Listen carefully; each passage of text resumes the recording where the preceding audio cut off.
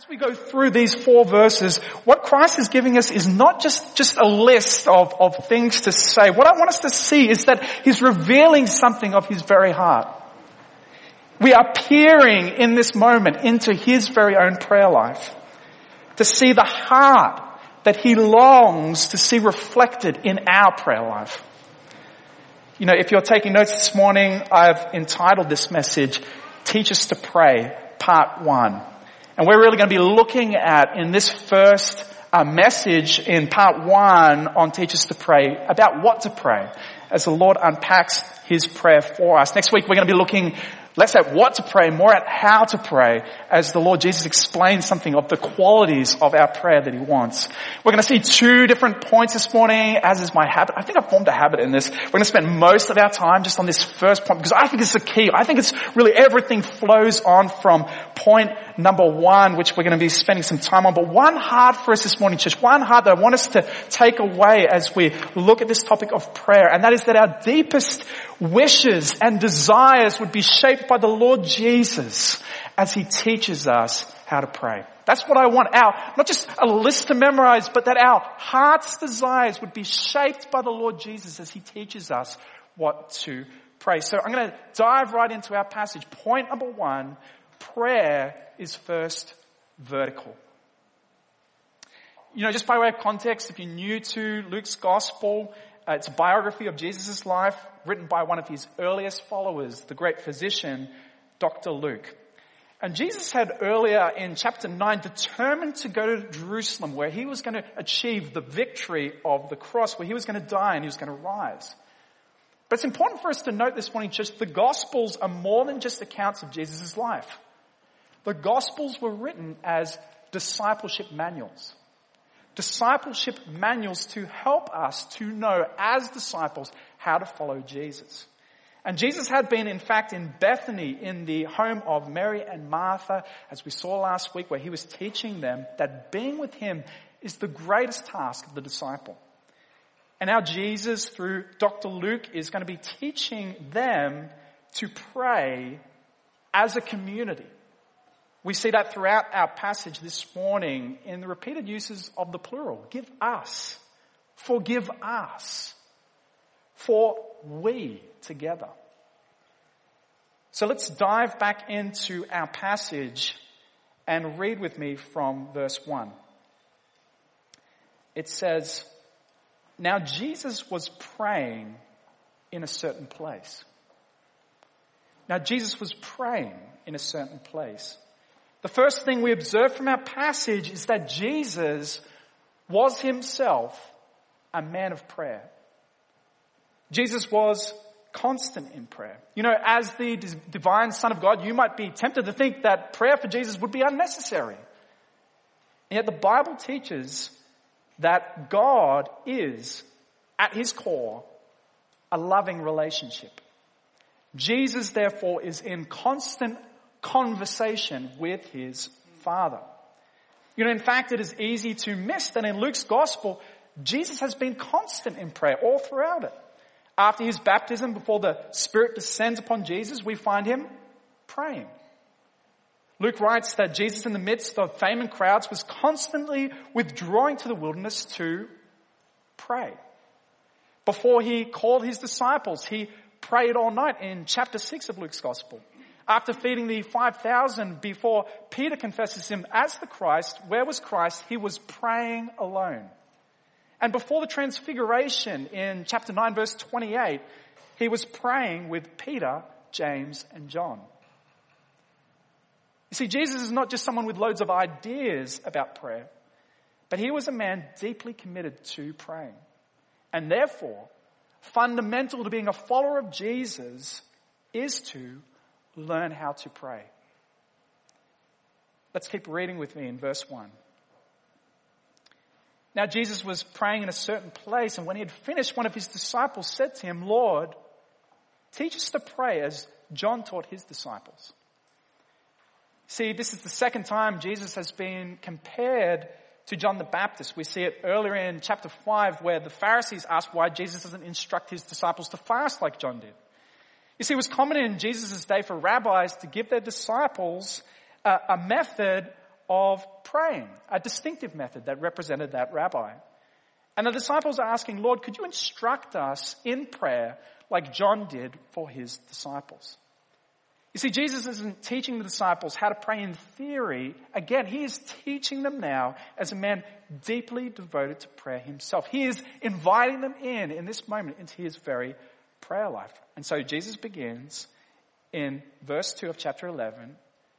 Luke writes, and he said to them, when you pray, say, Father. You'll notice that in Matthew's gospel, Jesus' prayer is quite a bit longer, and he goes on to say, our Father in heaven. And that's not surprising because Jesus is a wonderful teacher, and we all know that wonderful teachers don't just teach every lesson the exact same way. They teach multiple lessons and multiple times on a topic. And we can assume that Jesus too teaches multiple occasions to his disciples in how to pray. And we have two different instances of them recorded in the Gospels. And this topic especially so because it was so close to the Lord Jesus' heart. You know, the differences between Matthew and Luke, they're a reminder that what Jesus is teaching us here is not a rigid list to recite, but a pattern that should inform our prayers. As Matthew says, our Father, here the focus for Luke is simply Father. And that's the first aspect of the vertical component of our prayers, is that we pray first to God, our Father, upwards to him. And that's what I mean by vertical. You know, if you've been following Jesus for a long time, and that's many of us in this room, some words are so familiar that you completely lose the sense of wonder and awe that they should fill us with. You know, the meaning of some words are so often repeated, they become invisible to us. They get stripped completely of their meaning, and Father is one of them. You see, the concept of God as Father is barely mentioned at all in the Old Testament. And it's never in the sense to encourage people to pray to God as Father. There are two passages in the Bible where God is described as our Father, but it's in the sense of him being the maker of the nation of Israel as a whole.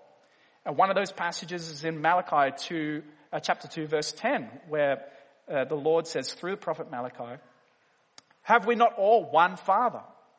Has not one God created us?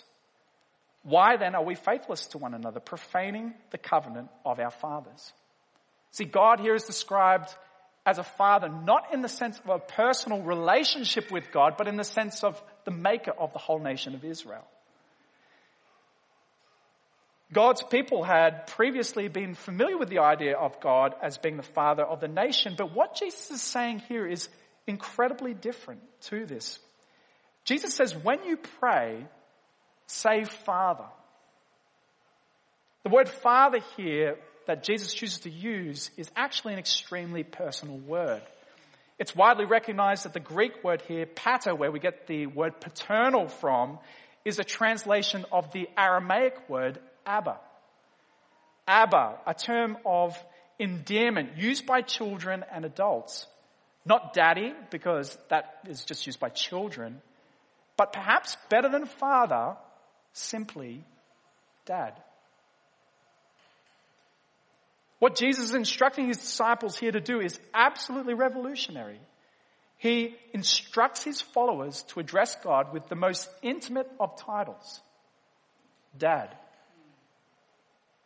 The question that comes to mind for me immediately as you read this is, how is this possible? How is it possible that we could address God as Dad? You see, the Bible teaches that God is completely separated from us. He is transcendent. He is above us. You know, there's this popular idea that's often ridiculed in pop culture that God is kind of like the grandfather who lives in the sky. And for this reason, the first man to ever orbit the earth, Yuri Gagarin, supposedly said, I looked and I looked and I looked and I didn't see God. And yet the Bible, the God of the Bible is completely different from the man in the sky. If life were a novel, God is the famous author who wrote it. God is the one who stands outside of all history and all time. And so the question becomes, how can we address him as Father? How can we address him as Dad? And the simple answer is because Jesus can. In 9:35, Jesus is transfigured on the mountain, and the voice from the heaven proclaims, "This is my Son, my chosen one. Listen to him." You see, Jesus is the one and only Son of God. And the Bible teaches that God is a loving relationship. His essence is love. God is a Father who loves his Son through the Holy Spirit. And Jesus is part of this one and only true God. He is the one and only Son of the living God. And the Bible teaches that because God is a Father who loves his Son through the Spirit, that the world has turned on this loving Father that he created long ago. It has become corrupted because the world rejected God as its maker. You see, God made humanity with a clear purpose. He made us in his very image to know him and love him. And every person is precious to God because they're uniquely made with his imprint and his purpose for life, connected to the God who is and of himself love. And humanity, in turning on him, has chosen a suicide mission to live in defiance of the one for whom we were made. And God, who is love, must treat every creature justly because he is loving. And that is to bring upon us judgment. And yet out of his love, he sent his Son who permanently became fully man to rescue us. And as a result, we see Jesus, God the Son, praying after the 72 return. He says in chapter 10, verse 21, he says, "In that same hour, he rejoiced in the Holy Spirit and said, 'I thank you, Father, Lord of heaven and earth, that you have hidden these things from the wise and understanding and revealed them to little children. Yes, Father, for such was your gracious will. All things have been handed over to me by my Father, and no one knows the Son, who the Son is except the Father, or who the Father is except the Son, and anyone to whom the Son chooses to reveal him.'" You see, Jesus is able to pray to the author of life as Father in a personal way because he himself is the divine Son. Okay, that all makes sense that Jesus can pray to God as Father if he's the eternal Son of God, one person of the Trinity itself. But how can we pray to God as Father? And the answer is because of Christ's resurrection from the dead. So Jesus came to redo life for us. He came to live the life we were designed to live. He went to the cross in our place. We deserved God's judgment. He decided to substitute himself for us. In 951, he set his face towards Jerusalem. It meant he was determined to die. He paid in full upon the cross for our sins and failings. He was buried. He rose again in glory on the third day and appeared to more than 500 people. And what he offers to us is more than forgiveness. No, that would leave us neutral. The good news of the gospel is that because Jesus is alive, he offers all who trust in him adoption into his very own family. And so John writes in John 1:12, "But to all who received in him," that is Jesus, "who believed in his name, he gave the right to become children of God." That's the scandal of the gospel. Because of Jesus' death and resurrection, we can be spiritually reconnected to the author of life. Through trust in Jesus, we can be spiritually transformed. We can be changed from the inside out to be more like Jesus and forever joined to him through his Spirit. Romans chapter 8 verse 15, Paul writes, "For you did not receive the spirit of slavery to fall back into fear, but you have received the spirit of adoption as sons, by whom we cry, Abba, Father." And so we can pray just like Jesus, with the same assurance that we'll be heard by God, not because we're perfect like him, but because he has joined us to God. But here's the problem. The idea of God being a father for many of us here in Wahroonga in 2021 presents a massive problem. The Australian psychologist Steve Biddulph says that out of 100 Australian men, 30% are estranged from their father. That means they barely speak. 30% of Australian men would describe their relationship to their father as prickly. It means they stick to safe topics. or dad is always right, or they have a cactus relationship. 30% of Australian men would say their relationship with their fathers is dutiful. It's more out of a sense of obligation. And only 10% of Australian men would say they're close to their fathers. 1 in 10. 90% of Aussie men would report having a distant or dysfunctional relationship with their dad. And therefore, it's hard not to take those personal experiences of our fathers and for them to affect our perception of God as Father.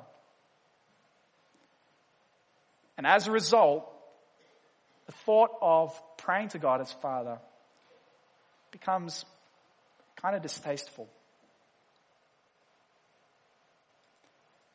We mustn't allow our bad experiences of fathers to affect our perception of God as Father.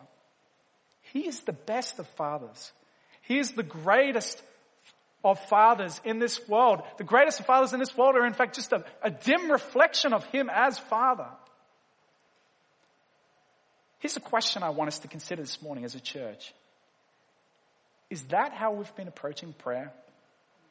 As spending time with your dad? Maybe even the dad you never had. Now, I'm so new to the journey of parenting, and yet I felt God teaching me so much. One of the sweetest things for me has been when Elijah, my son, my oldest son, who's just over 2, he moves things to be close to me. I'm working on the couch with my laptop. He brings out his toy laptop, and he just wants to sit there typing away and talking to me about the things he loves. Like, at the moment, alphabet is basically what he loves, ABC. Daddy, say ABCs? Okay. You know, I was bathing him the other day, and I said, Elijah, you probably won't realize how much I love you till you have kids of your own. And I just kind of started tearing up because I realized my own dad must feel the exact same way about me, and I hadn't spoken to him in weeks and weeks and weeks. And so I just right there and there, I just got out my phone and I called up my dad. That Jesus calls us, friends, to pray Father completely changes what prayer is. It's the most privileged of conversations with the Father who loves us, is for us, and is so great that even the greatest Father in the world's love pales in comparison to His.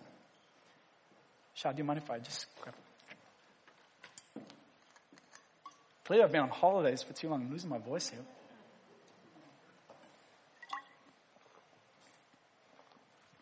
That's great. Thanks so much. Now, I know that at this point, many of you are getting worried and checking your watches because so far into the sermon, we've only covered one word of Jesus' prayer. But don't stress! It's the key to all the rest. Second aspect of the vertical relationship that we have with God, we don't just pray Father when we pray to God, but we pray for God's name to be honored. Verse 2, he says, Father, hallowed be your name.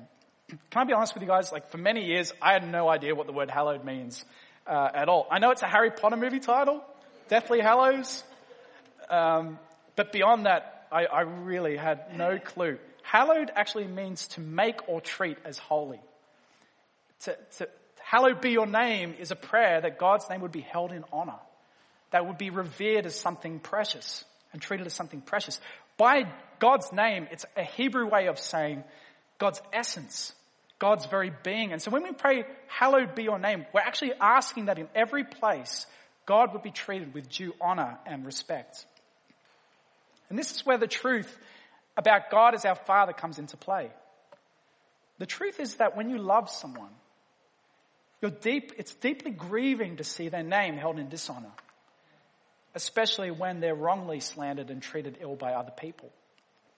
You see, if my dad was wrongly having his character attacked, if he was wrongly being dishonored, I would care deeply, and I'd want to see that changed. I'd want to see his reputation restored because I love him. how much more for the holy God of all? To pray, hallowed be your name, is to pray for the progress of the work of the gospel everywhere, in our homes, communities, nations, around the world. John Stott puts it this way so well. He says, we should be jealous for the honor of his name, troubled when it remains unknown, hurt when it is ignored, indignant when it is blasphemed, and all the time anxious and determined that it shall be given the honor and glory which are due to it. Here's my question for us this morning, church. Are your prayers filled with a deep desire to see the Lord Jesus honored? Now, post-Christian culture feels perfectly comfortable mocking Christian faith. We're bigots, we're backwards, we're ignorant cave dwellers. Jesus Christ is most often heard as a swear word. But it's so easy to become desensitized to it. Our hearts should be deeply grieved when God is slandered and held in disrepute. Now, that doesn't necessarily mean that we should speak every time someone curses, but it should motivate us to pray. The greatest motivation for mission should not primarily be our heart for the lost, although we should care deeply about them. Nor should it be simply obedience to the Great Commission, though obedience to the Great Commission matters. It should be zeal for the honor of the name of our Lord God. The question I've been thinking about the last couple of weeks is, when was the last time I prayed for the Lord's name to be held in honor? Can I really be honest? Often my prayers tend more towards lists. Would the Lord help us to cry out for his name to be revered in every place? Thirdly, we don't just pray to our Father, we don't just pray for his name to be honored, but we pray for God's rule to come. Jesus goes on, he says, hallowed be your name, your kingdom come. See, God's kingdom is not a physical place like the United Kingdom or the Kingdom of Saudi Arabia. The kingdom of God is Jesus' way about speaking about anywhere God is ruling and reigning. And in one sense, God is ruling everywhere. Yet because he is mercifully holding off from bringing his final judgment, there are many, many places where he continues to allow people to live in defiance of him. And this includes our very own hearts, often divided and seeking our own comfort and glory. And so Jesus expands in his teaching recorded in Matthew's gospel. He says, your kingdom come, your will be done. You see, to pray your kingdom come is to daily reorient our hearts and our minds to be in submission to God. It's to daily come to him in prayer and say, Lord, I've started this day wanting my kingdom and will be done. But today is not about me. It's about your plans. It's about your desires. Your will be done. It's a daily offering of self to the Lord. It's the any prayers. Lord, I'm your servant. Use me in any way you see fit. Take me any place you desire. Use anything I own as you please. It's then a prayer for our homes and our families to reflect his kingdom, our church community, our city, our nation, our world. Your kingdom come, your will be done. To pray your kingdom come is also to pray and plead with the Lord to hasten his return to earth, where his kingdom will finally be established on every square inch of this earth. You know, Christians are often accused of having their heads in the clouds. The famous physician and American writer Oliver Wendell Holmes is famous for saying Christians are so heavenly minded they are of no earthly good. The thought is that Christians only care about the spiritual. And yet the truth is Christianity is so incredibly down to earth. See, the earth was made very good by God. And though we have corrupted it, God will not abandon what he has made. No, he will bring heaven to earth where he will reign forever. Your kingdom come is a prayer that invites God to end all injustice and suffering. It's to invite him to come and wipe away every tear from every eye. Jesus is saying, when you pray, ask him to do it. Now, what I find so convicting about Jesus' teaching on prayer so far is that it's so incredibly God-focused. You know, while my prayers are so often focused more on my own concerns, Jesus teaches us that prayer begins with the vertical. It begins with God himself, knowing he's a Father who deeply loves us, that we ought to deeply desire for his name to be honored, and that we ought to long for his reign here on earth amongst all peoples. But not just vertical. Part 2, prayer is also, second, horizontal. See, just as the kingdom of God will not ultimately be Christians flying around in the clouds, but God bringing his rule and reign down to earth, God is also concerned with the details of our lives. And so Jesus gives the disciples 3 kinds of requests to pray, and I've made them all start with P, because apparently that's what you should do when you're writing a sermon. All right, so here are the 3 things that Jesus gives to us. First of all, we pray for provision. Jesus says, give us each day our daily bread. See, Jesus instructs his disciples to ask for their daily food, what they need for food each and every day. Notice what the request is for. Daily bread, provision for each and every day. See, this is not a request for abundance. It's a request simply for what is necessary, the things we need. It's so easy in our culture of abundance to forget that everything we have every day is actually a provision from our Father in heaven. And it's so easy to forget that he provides daily for us far more than we actually need. Notice also it says, give us, not give me. It's not actually a self-focused prayer. This is a community prayer. This is asking for God's provision for the entire Jesus community. In many ways, this prayer for our daily bread is meant to point us to God's provision for his people in the wilderness with manna. In Deuteronomy chapter 8, verse 3, Moses writes, he says, and he humbled you and let you hunger and fed you with manna, which you did not know, nor your fathers know, that he might make you know that man does not live by bread alone, but man lives by every word that comes from the mouth of the Lord. See, God could have provided for Israel in the wilderness in such a way that they never had to worry about having enough. They could have been given huge storehouses laden with food. But he chose instead to give them just enough for each and every day, to teach them dependence on his very word. You know, church, I've been thinking the last few weeks, and I've been wondering whether perhaps my desire to own a home here in Sydney is in part driven by a distrust of this very provision of God. There are lots of good reasons to own a home here in Sydney. I mean, it's a good investment. It's good for, being nice and comfortable. It can be a good status symbol. But a big reason why people want to buy a home, I think, is security. It feels more stable. It feels more permanent. And yet there's an opportunity here, I believe, in having less and even in some strange way in renting. Kind of a daily, weekly reminder of what is true of us all. And that is that we depend on the daily provision of the Lord. God wants us as a community to have a day-by-day trust in his provision. He wants us to turn to him day by day for our daily bread. But secondly, not just provision, second P, is we also pray for pardon. Jesus says, as he teaches his disciples, and forgive us our sins, for we ourselves forgive everyone who is indebted to us. This word indebted is perhaps better translated as sin because it's kind of referring to a Jewish expression, a Jewish way of thinking, or referring to a moral debt, which in other words is actually Jesus just talking about sin. Some people find this verse really troubling because it seems to imply that extending forgiveness is necessary to receive it. It seems to imply that forgiveness is a condition of receiving the salvation of our Lord. But of course, forgiveness comes through grace alone, by faith alone, in Jesus Christ alone. That is the clear teaching of Jesus and the scriptures.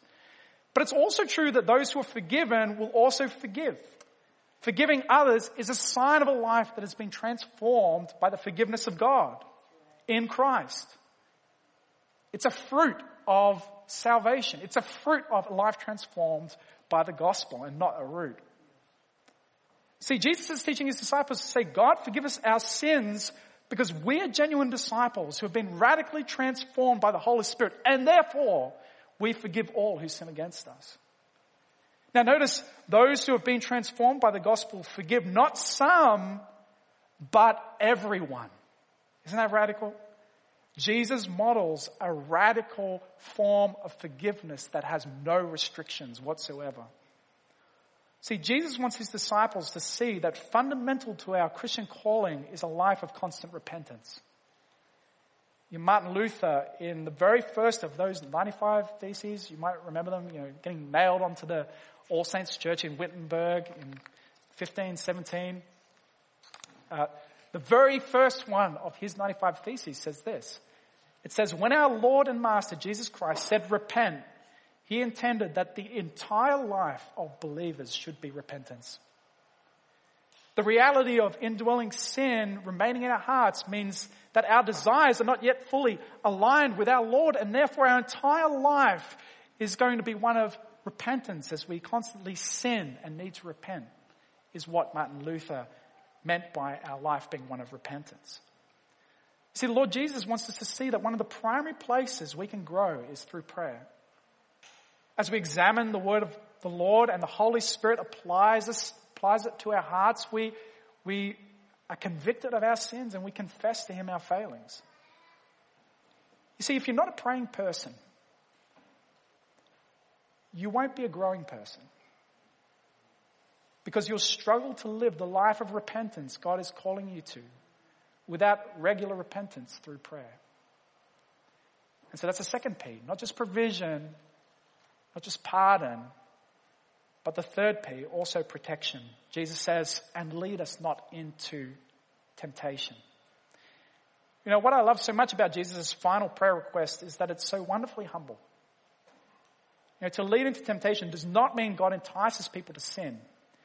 In James 1:13 it says, no one is tempted to sin by God, but it comes from our own sinful desires. So Jesus is not talking about God tempting us to sin. Jesus is talking about the way in which God does allow our faith to be tested. And that is exactly what Jesus is referring to here. Jesus is inviting the disciple who loves pleasing God to ask their Father for protection. Though 1 Corinthians 10 says that every time someone is tempted, God will always provide a way out for us, there is this healthy distrust of self in this prayer request. Jesus is saying, don't trust yourself. Ask God to help protect you from every temptation. You see, the truth is that sin is often extremely enticing. It looks so good. It seems so good. And yet it never delivers as promised. And so to pray this prayer is to say, Lord, I'm weak. I don't trust myself to face even the slightest temptation in this area. Would you protect me and keep me safe? See, what I love so much about this final request for protection is that it leads us back full circle. Because we have a Father in heaven who wants us to grow in faithfulness, like the Lord, he wants to help us. You see, it's possible to survey this long list of 6 items and to feel somewhat heavily burdened by them. All these different things I need to pray. But my prayer is that wouldn't be the case by this list or by this message. See, the Lord Jesus is giving us access into his very heart. These are the things he loves to ask his Father and wants us to love as well. Namely, that he would be glorified, that his kingdom would come, that he would provide for his people, that he would forgive them and protect them. And the truth is, if you're trusting in Christ, you're joined to him, and he's begun renovating your heart, and he will never fail to complete what he has begun. Well, just by way of closing, starting out my journey as a dad has been one of the greatest privileges the Lord has given me in my life so far, being entrusted with my 2 little boys in Elijah and Isaac. And there's nothing more heartwarming to me as a dad when Elijah wants to sit with me and do whatever I'm doing. I mentioned one before, working on his laptop. He also likes to sing along with me. If I'm reading a book, he also wants to read a book. If I'm watching TV, he also wants to watch TV with me. A recent one is if I'm sitting on the toilet, he also wants to come in and let himself in and sit on the potty as well. See, the beautiful truth is that my relationship with Elijah is but a broken and dim reflection of what we have with our Father. Would that make prayer not a duty but an absolute delight, church? Would our deepest wishes and desires be shaped by the Lord Jesus as he teaches us to pray? Would you pray with me? Well, Father, as we close in prayer, first of all, I just want to thank you for helping my voice survive through this sermon this morning, Lord God. You are so kind. And I want to thank you that we can pray, Dad, we can come before your throne as a father. For many of us, the loving father we never had.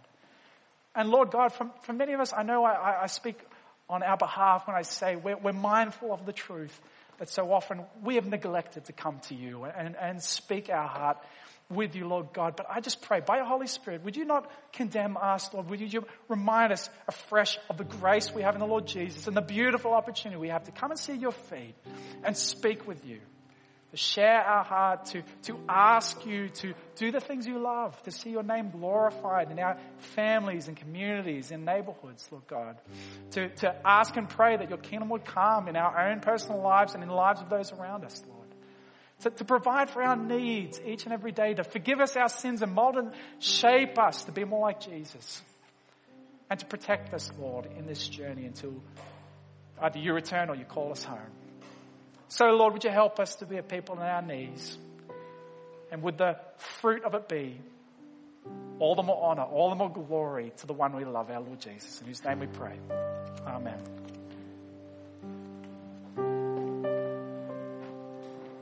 Father, hallowed be your name.